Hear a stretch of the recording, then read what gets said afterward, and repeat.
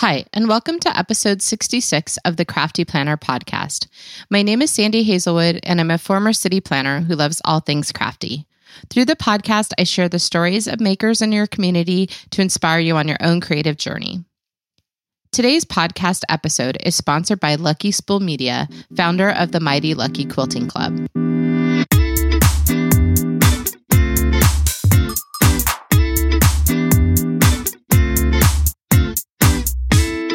As part of my continuing series on the Mighty Lucky Quilting Club, today's guest is Angela Walters of Quilting is My Therapy. Living in Missouri, Angela is a long-arm quilter, fabric designer, author, teacher, wife, and mother. For this month, she is teaching about how to say something in your free motion quilting for her design challenge. During our podcast, we talk about her teaching style, why she decided to open up a brick and mortar store, and the importance of finishing as opposed to perfection. As a warning, we ran into some technical difficulties affecting the sound quality for the first 5 minutes of the episode. I apologize for the inconvenience, and I hope that you will continue to listen to the entire thing. Angela is truly inspiring. Hi, Angela. Hey, how's it going? Good. How are you? I'm fantastic. I'm super excited to have you on the show. I feel like I say that a lot, but I think I really am. And like to share one quick story about Angela before we get started. Angela was one of the first people that I ever took a class from, and it was a design free motion quilting class.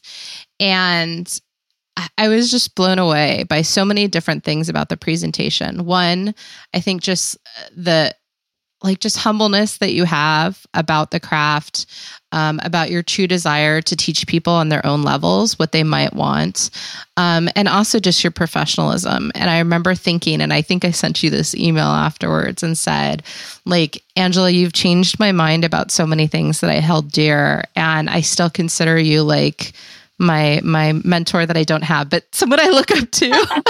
And so I feel just, like I said, ecstatic to have you here today. So, well, I tell you, you couldn't pay me a nicer compliment. Like, I love machine quilting and I love to do, quilts and stuff like that. But for somebody to come say that they enjoyed a class or enjoyed a presentation, because I really do work at that. And so you really couldn't pay me a sweeter compliment. So thank you for saying it again. Oh, I will say it again. And I mean every word of it. So you have to tell everybody how you became like this long arm quilter, author, fabric designer, like extraordinaire. Oh, goodness. So we have enough time. Oh.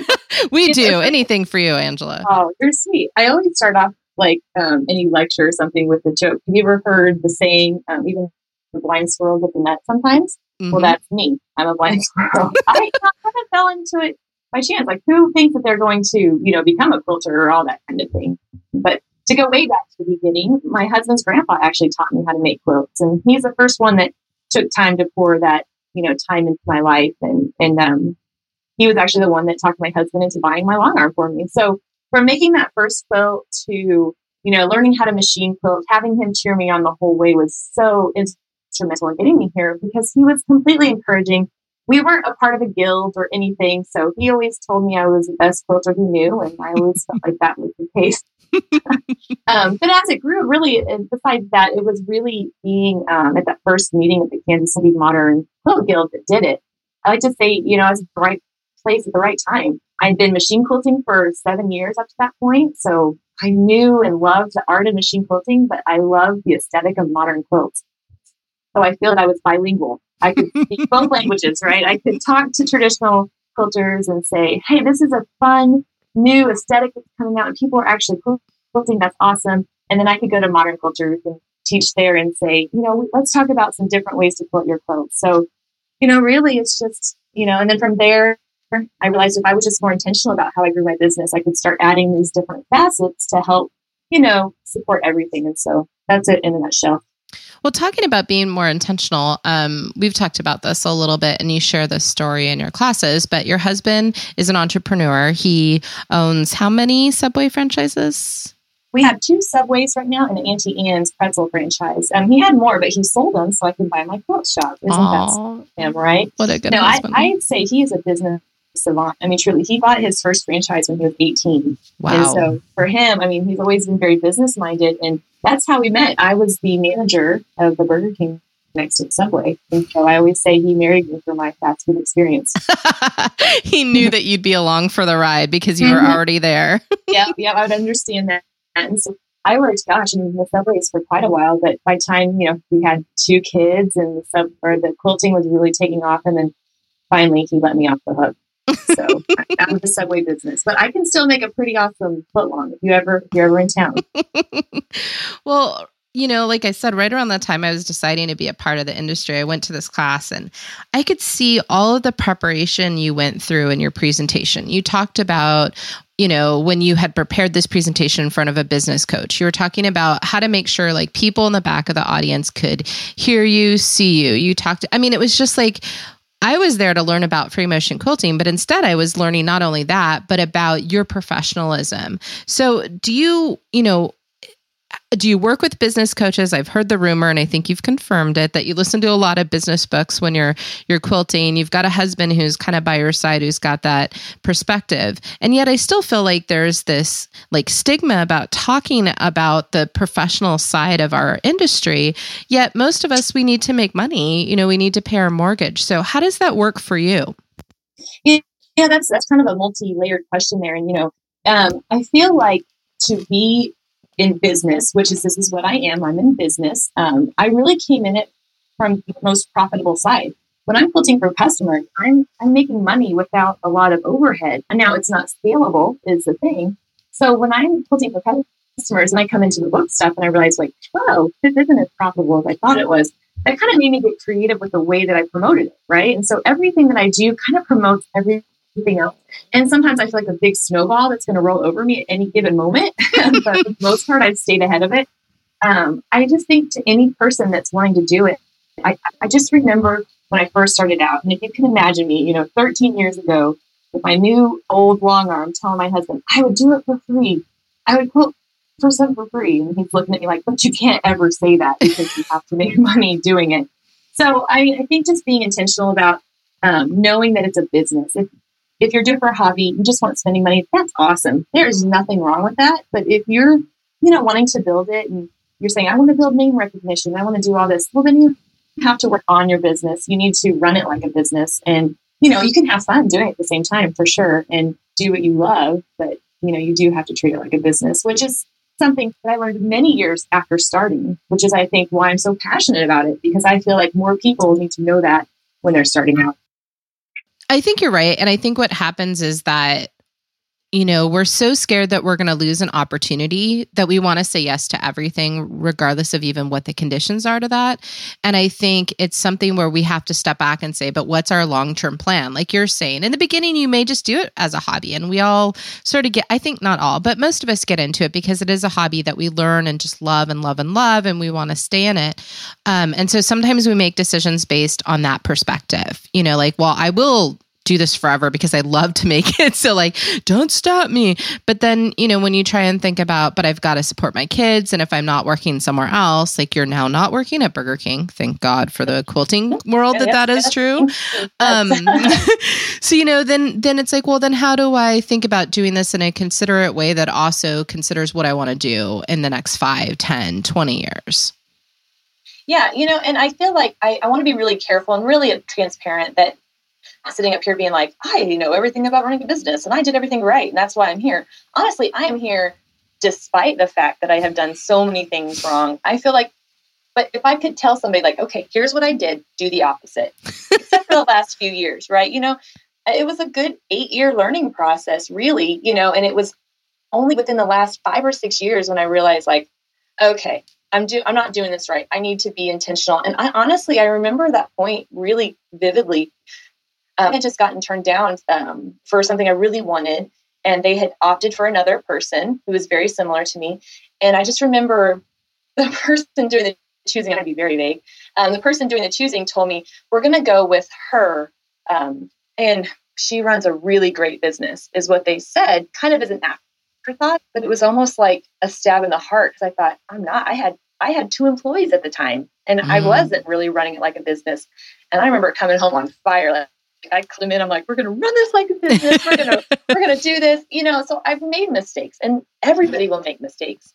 There's nothing wrong with that. I mean, I've signed contracts without negotiating. I've given away stuff that I probably shouldn't have. But the whole idea is, as long as you're trying to become better and trying to plan your goals, think about what you want long term, that really helps you make decisions in the short term, because you can ask yourself, is this getting me closer to where I want to be? And if somebody's not sure where they want to be in 5 years, I really suggest they take the time to think through, because you can't get where you're going if you don't know where that is.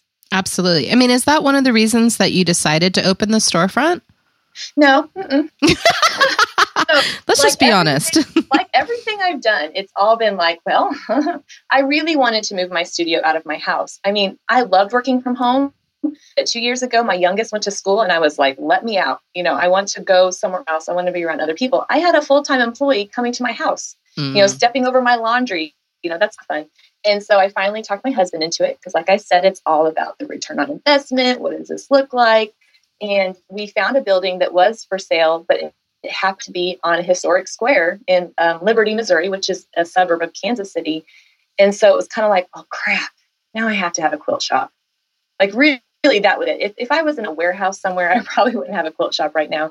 And I was in denial about it for a long time, because I would say, well, it's not going to be a quilt shop. It's going to be like a gift shop attached to my studio, or it's going to be like a retail-ish component. And it took me a couple months before I was finally like, all right, it's a quilt shop. And so then, since I have a quilt shop, I should probably sell handy quilter machines, right? And so this has been an unplanned for progression, but I think when opportunities present itself, they can still align with your long-term goals. You just have to be true to yourself.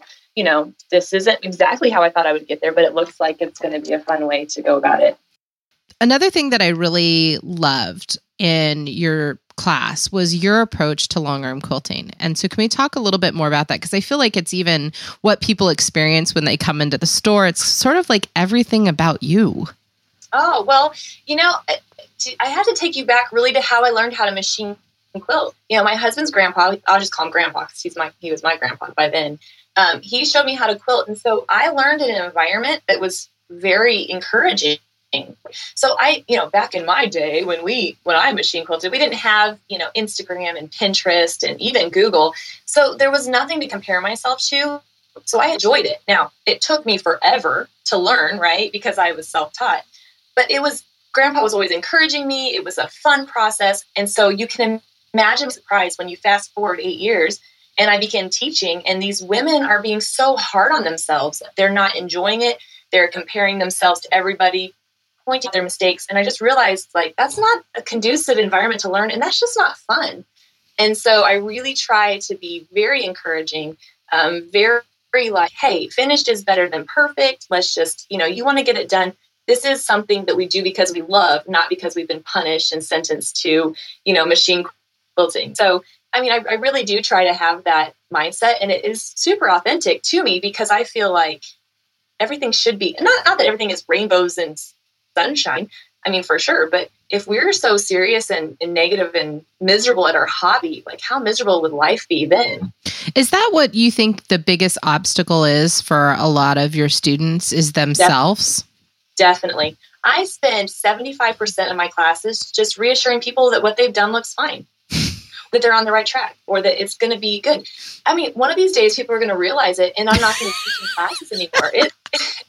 I talk to the design and I show, pointers and troubleshooting and things that every class I teach, I get better as a teacher because I learn what people are asking so I can incorporate that. But the way I always tell people, don't talk to yourself in a way that you wouldn't let somebody else talk to you. And it's amazing how down these women can be. And some of them email me just tell me it's okay to not be perfect. And I'm like, I'm sorry that you ever thought you had to be perfect, because there's no such thing as perfection. That's a miserable way to live. So yeah, most of my classes are just assuring people that you're doing fantastic. Keep it up.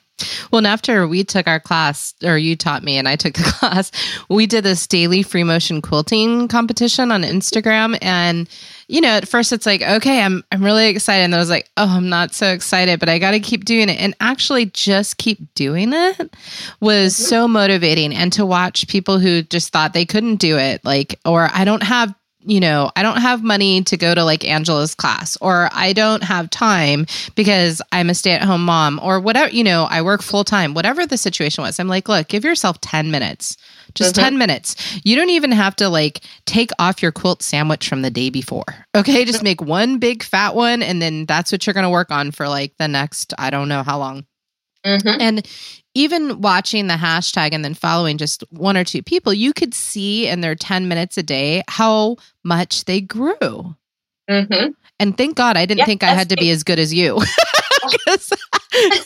see, here's the thing. Nobody has to be as good as anybody. Like it's just like handwriting. You learn that, and I'm going to say, the design is like a letter, right? So you learn your letter and you practice it over and over again. And soon you string those letters together to make words.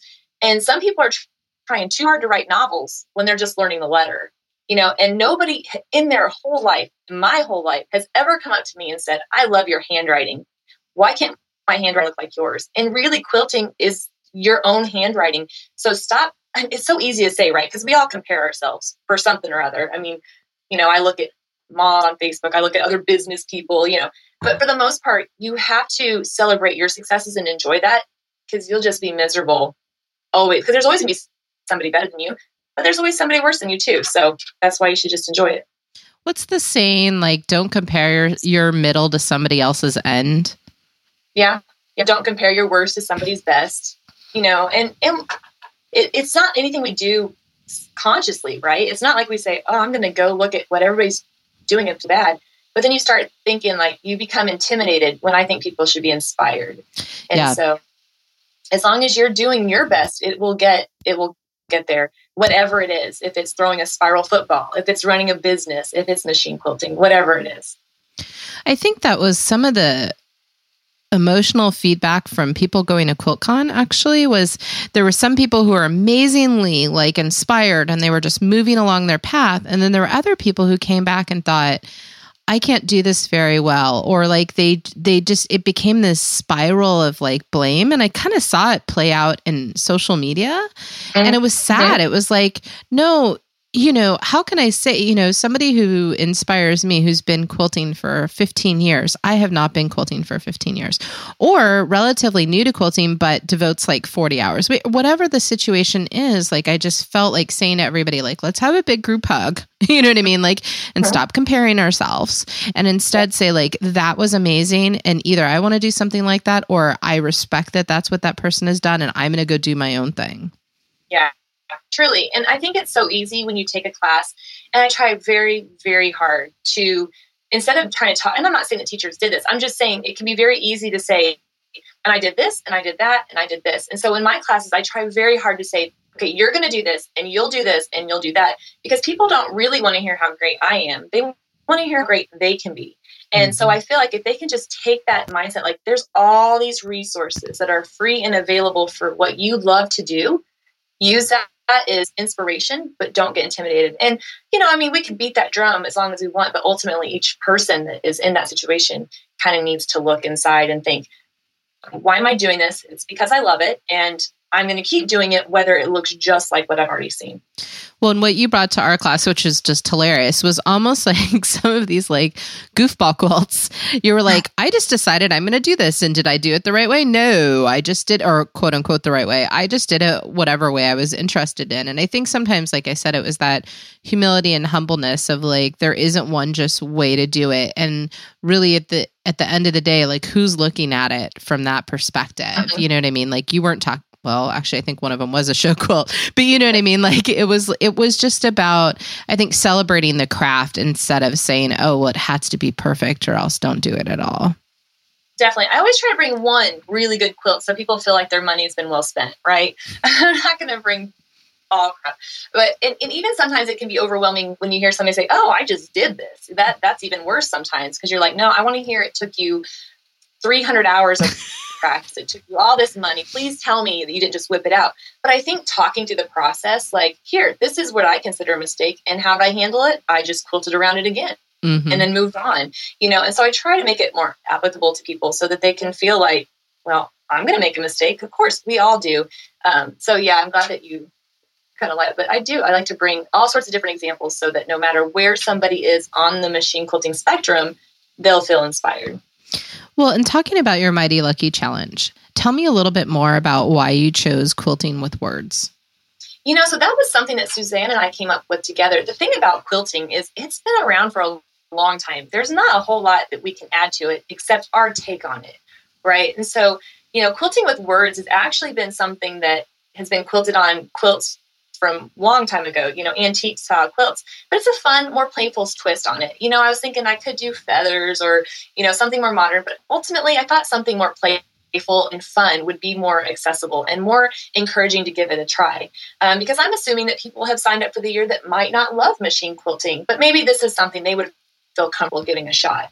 And so after brainstorming it and really running with it, I thought, this is so much fun. And it was really unlike anything I've done, thinking of how to take that concept, quilting words on your quilts, and kind of give practical, applicable steps and then some inspiration. And I hope I've nailed it. I feel like there's a good range of things, quilting your name very basically to quilting the heck out of it and then painting on top of it. So a lot of options.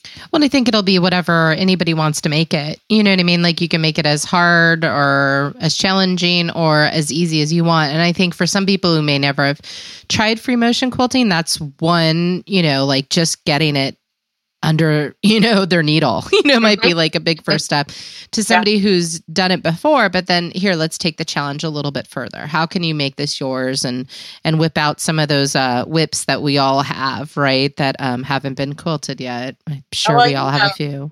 There's a few out there.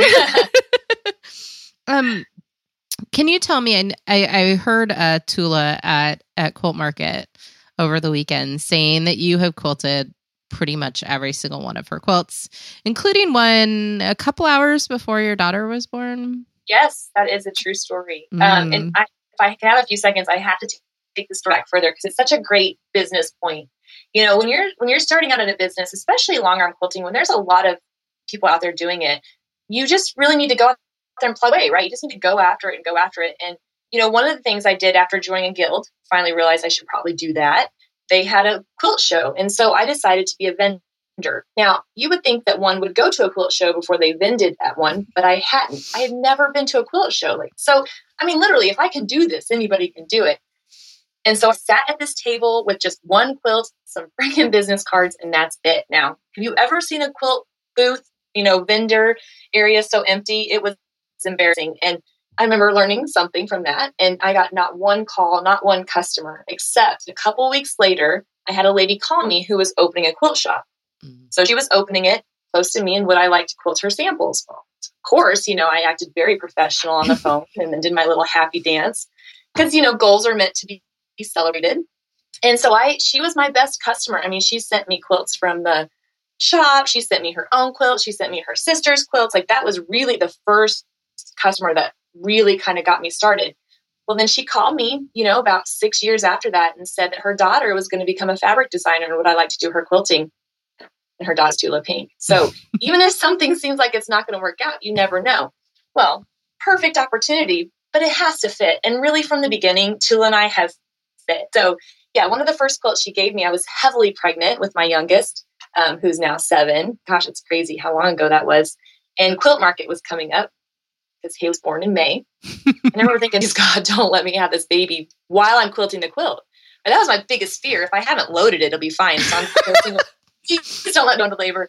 And then after I gave it to her, and it was like a few days later, went to labor. So, that's when you know what the relationship's going to work.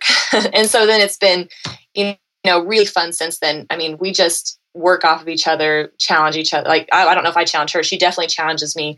What about spider webs in this feather? Or what about this big spaceship? And so working with her has been definitely one of the highlights of my career. So when she gives you a quilt, is she like, this is exactly what I want? Or is she more like, no, just do what you want?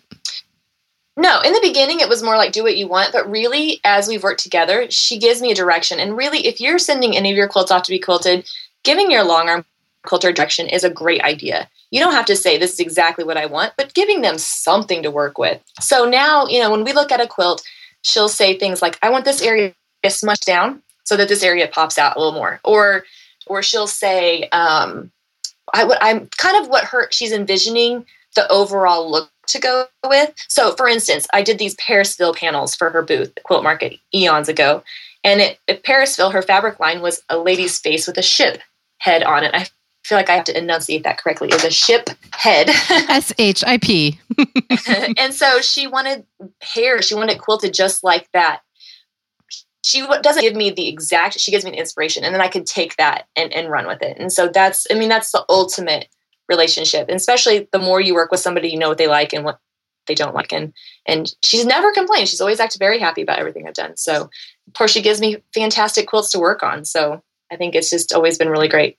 And have you saved your Parisville and Neptune for your retirement? No, did not. Right? All of us are kicking our behinds for that. No, I do have a little bit of Neptune. My daughter used some on the back of her quilt, and I had to remind myself that I do love her more than my Neptune fabric. I do. I think I still do. Well, speaking about your daughter, I mean, you've written a book with your daughter. Mm-hmm. And I feel like you guys are, as I've said, like you and your husband, Jeremy, are like this entrepreneur power couple. And now your kids are just like along for the ride. Like even looking at your pictures when you're working on the studio and your kids are there and they're painting and everything like that. How do you find like life work balance? Oh, that's a great question. And that was one that was asked in this Making It as a Maker seminar. And that was the one that was asked of me. And here's the thing, you have to watch out for pictures, right? It was like, oh, look, here's my kids bashing this wall open. Everybody's happy. And as soon as that picture is taken, I'm like, okay, kids, get your iPads, go sit in the corner. Mommy has to break down a wall, right? And so I think we have to be really, and I want it because it's a fun memory. And I want them to have it. It's not fake on my part, but it doesn't tell the whole story. My family is great, but I think there's no such thing as a life work balance because every day is different. And I think when we're always kind of beating ourselves up because we feel like we should be doing one thing, right? When we're working, whether it's from home, we feel like we should be spending time with the kids. And when we're spending time with the kids, we're thinking about all the work that needs to be done. And so what I have tried to do just recently, somebody had the best quote. She said, turn that G in guilt to gratitude. And so I've tried to be like, I'm so thankful that, I have a kid, to watch. So just kind of, I guess I'm kind of bungling it up, but there's no true life balance. It's really what each day is different in each phase of your life. And I think, as long as you're juggling the best you can, you have some margin to your life so where you're not burning out. Listen to me talking like I haven't just been to Quilt Market, right? And driving myself nuts. But as long as you're trying to make sure all the big balls are in the air, then you're fine. But there's no perfect amount for anybody. When your kids are in the store, do you think that they are proud of your work? I think they will be very proud of my work one of these days. I got my long arm when my son was 6 months old, my oldest son. So I always say if I'd got my long arm before I had him, I would not have kids right now because, I love the quilting so much. But I think they've always grown up with it. Mm-hmm. It's been their life this whole time. And so they don't know anything different. I think that Chloe loves being on a book, but to her, that's just kind of normal. So I think maybe when they get out in the world, they'll look back and like, wow, that's crazy what my mom was able to do from one little machine in her house. Now, I will say, Chloe is my middle one, and she is the mini Angela. So she's who's going to like run me out when she gets older. I've got a limited amount of time before she's kicking me out. But sometimes she can lay the guilt on just a little bit. Like, do you have to miss my special race? She ran a 5K on Saturday during Quilt Market, right? So I'm like, maybe I could cancel everything I've got going on. No, but I tell her, I hope one day you can run a business doing what you love and get paid for it in a way that you feel guilty that you make money doing what you love. So I think one day they'll appreciate, I hope anyway. Well, at Fall Market last year, I was saying to you, I saw your husband and he walked in and he was slightly like, he knew he was in the right place. But I think he was like, there are all these people coming up to my wife and basically fangirling all over her. And what does this mean? So what was, did you like take him there on purpose? Was he like, oh, you are really awesome? No, as we get the shop, he's starting to play a bigger role in the business. And, he's got his own stuff going on. He's busy. But when we really started looking into selling machines, I'm like, here's the deal. I can't set these things up and run everything I've got going on. And so, I said, you should come to market. Now I've asked him a couple times. But yeah, I think he was a little bit like, you could tell somebody what market is, but you don't know until you've been there. And so I think for him, it was a little like, whoa, oh my goodness. But he's been on a couple trips with me that have been fairly intense as far as work wise, so he really has a good idea of what I do, and he's very supportive. I mean, he watches the kids when I'm out of town, but it may have been a little funny seeing the kind of like look on his face. So, but yeah, he's a good help. So you're giving the keynote address next year at QuiltCon. You're going to invite him, right? Oh yeah, he's coming. Okay, good. I mean, I already said you're going to come, right? And he's like, yeah. I am so over the moon about that. I mean, to be asked to do that is such an honor. First of all, look at the names that have done it. And second of all, I'm not necessarily a modern piecer. I'm not known for my piecing. And so to be asked to do that is a huge, huge honor. And I'm super excited. I cannot even tell you how excited I am. Have you already picked a topic? I have. Do you want to hear it? Yeah. It's called All Quilters Are Teachers. It's going to be a lecture. And the idea is everybody that I've worked with has taught me something, and we are always teaching other people, whether it's in guild giving suggestions, whether it's taking the time to show somebody how to quilt. And so I'm going to kind of talk through my experiences of the people that have taught me things, both good and very helpful. Not bad. Yeah. Not all things are bad, right? They're all just opportunities to learn something different. Yeah, that sounds like it could be on a cat poster, right? If the words were only just slightly less numbered. Yeah. Well, and I know that you have this, and I just want to say, like, I feel like you have a lot of family, both blood and sort of not blood, but in the community itself. And then last year, Nate, your brother, which he's not your biological brother, right? He's technically your brother-in-law. Is that right? Yes. Mm-hmm. Okay. Yeah. So he was in a really bad car accident, and it felt like everybody just kind of like swooned around you to try and like envelop you in love, and can you talk about that? Because I know his sister, your wife,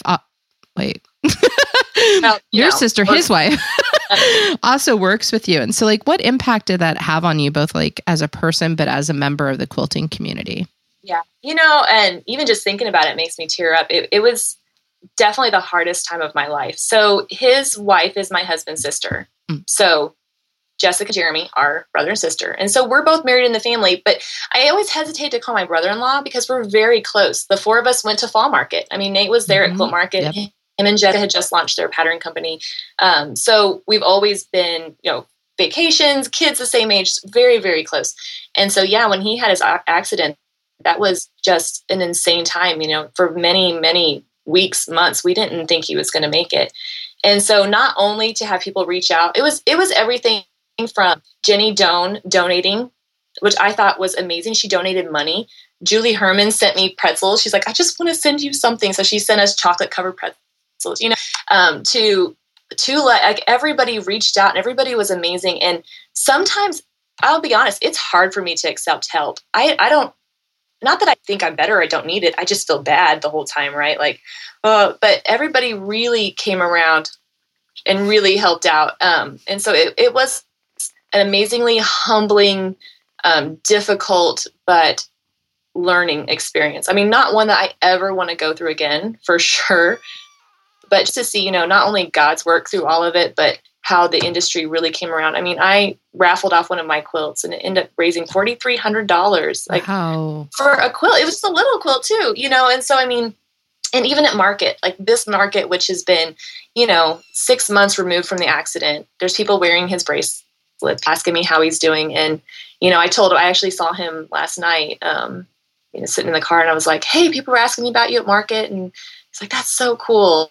And so just to be able to share that with him was really fun. So he's got a long, long road ahead of him, but really the fact that he's made it this far is truly a miracle. And so I'll always be thankful to people. And even, it's not even just quilters. It was the police department, because he's a police officer.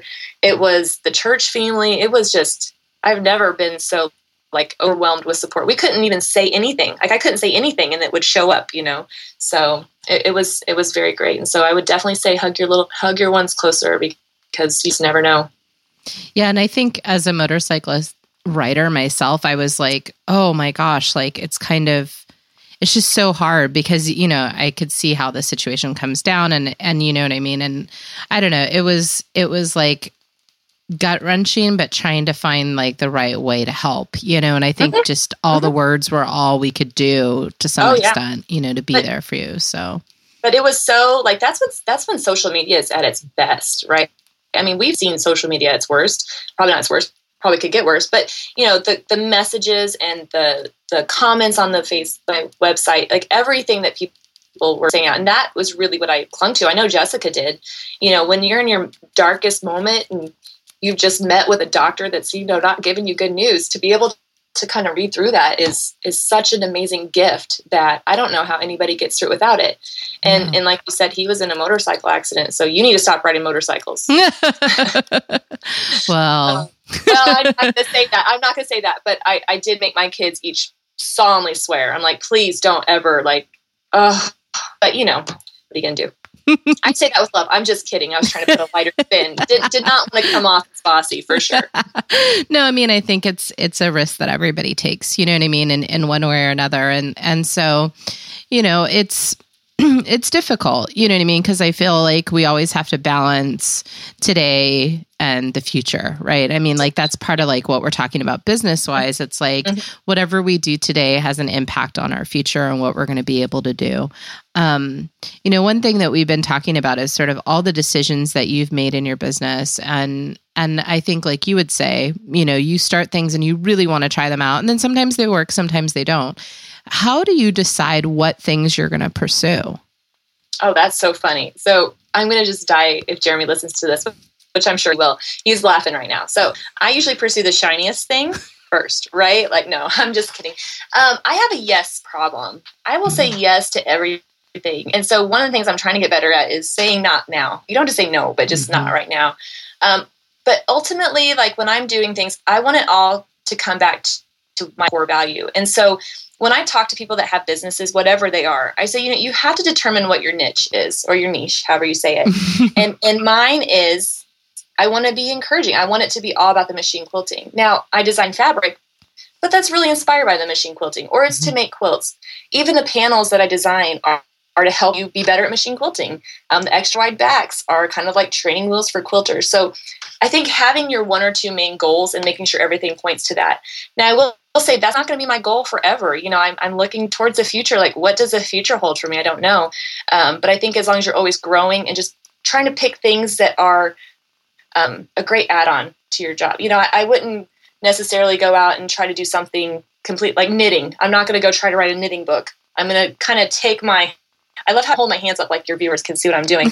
But I'm going to start with my core products and kind of build from there and kind of grow that way. Maybe eventually that will encompass other creatives, but right now it's just kind of building off of the quilting. So that is usually what helps me decide. But ultimately, I'm really bad about just saying yes to everything.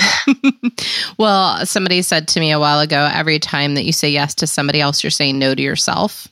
Yeah. So I think that's a valuable lesson for any of us to learn. Definitely. And one thing that's really helped me, you might laugh and people will kind of be like, oh, really? One thing that's really helped me is I put people in place to help me, to hold me accountable. So, Jessica, Meister, who handles all my travel, and then I have Ruth that handles, the day-to-day shop operations. I know I'm going to have to be accountable to them. If I say yes to an event, when I've already told Jessica I can only do it in a month. So that really, having those other things, because I can't say yes to both, right? I have to, so that really does help, having those people holding me accountable. Yeah, no, that makes sense. Well, I'm so excited to try out your challenge, and I'm glad that I could share with everybody just like the amazingness that is you. Sweet. Like I said, I look up to you both personally and professionally, and I hope that everybody has a better idea of just what they might get at QuiltCon. So, well, thank you. I've so enjoyed chatting with you today. All right, sounds good. Thank you. Bye. Thank you for listening to the podcast and to Lucky Spool for sponsoring this episode. For notes from today's show, please check out my website, craftyplanner.com. If you have loved what you heard, I hope you will consider leaving a 5-star review on iTunes, Google Play, or Stitcher. Until next week, stay crafty, my friends.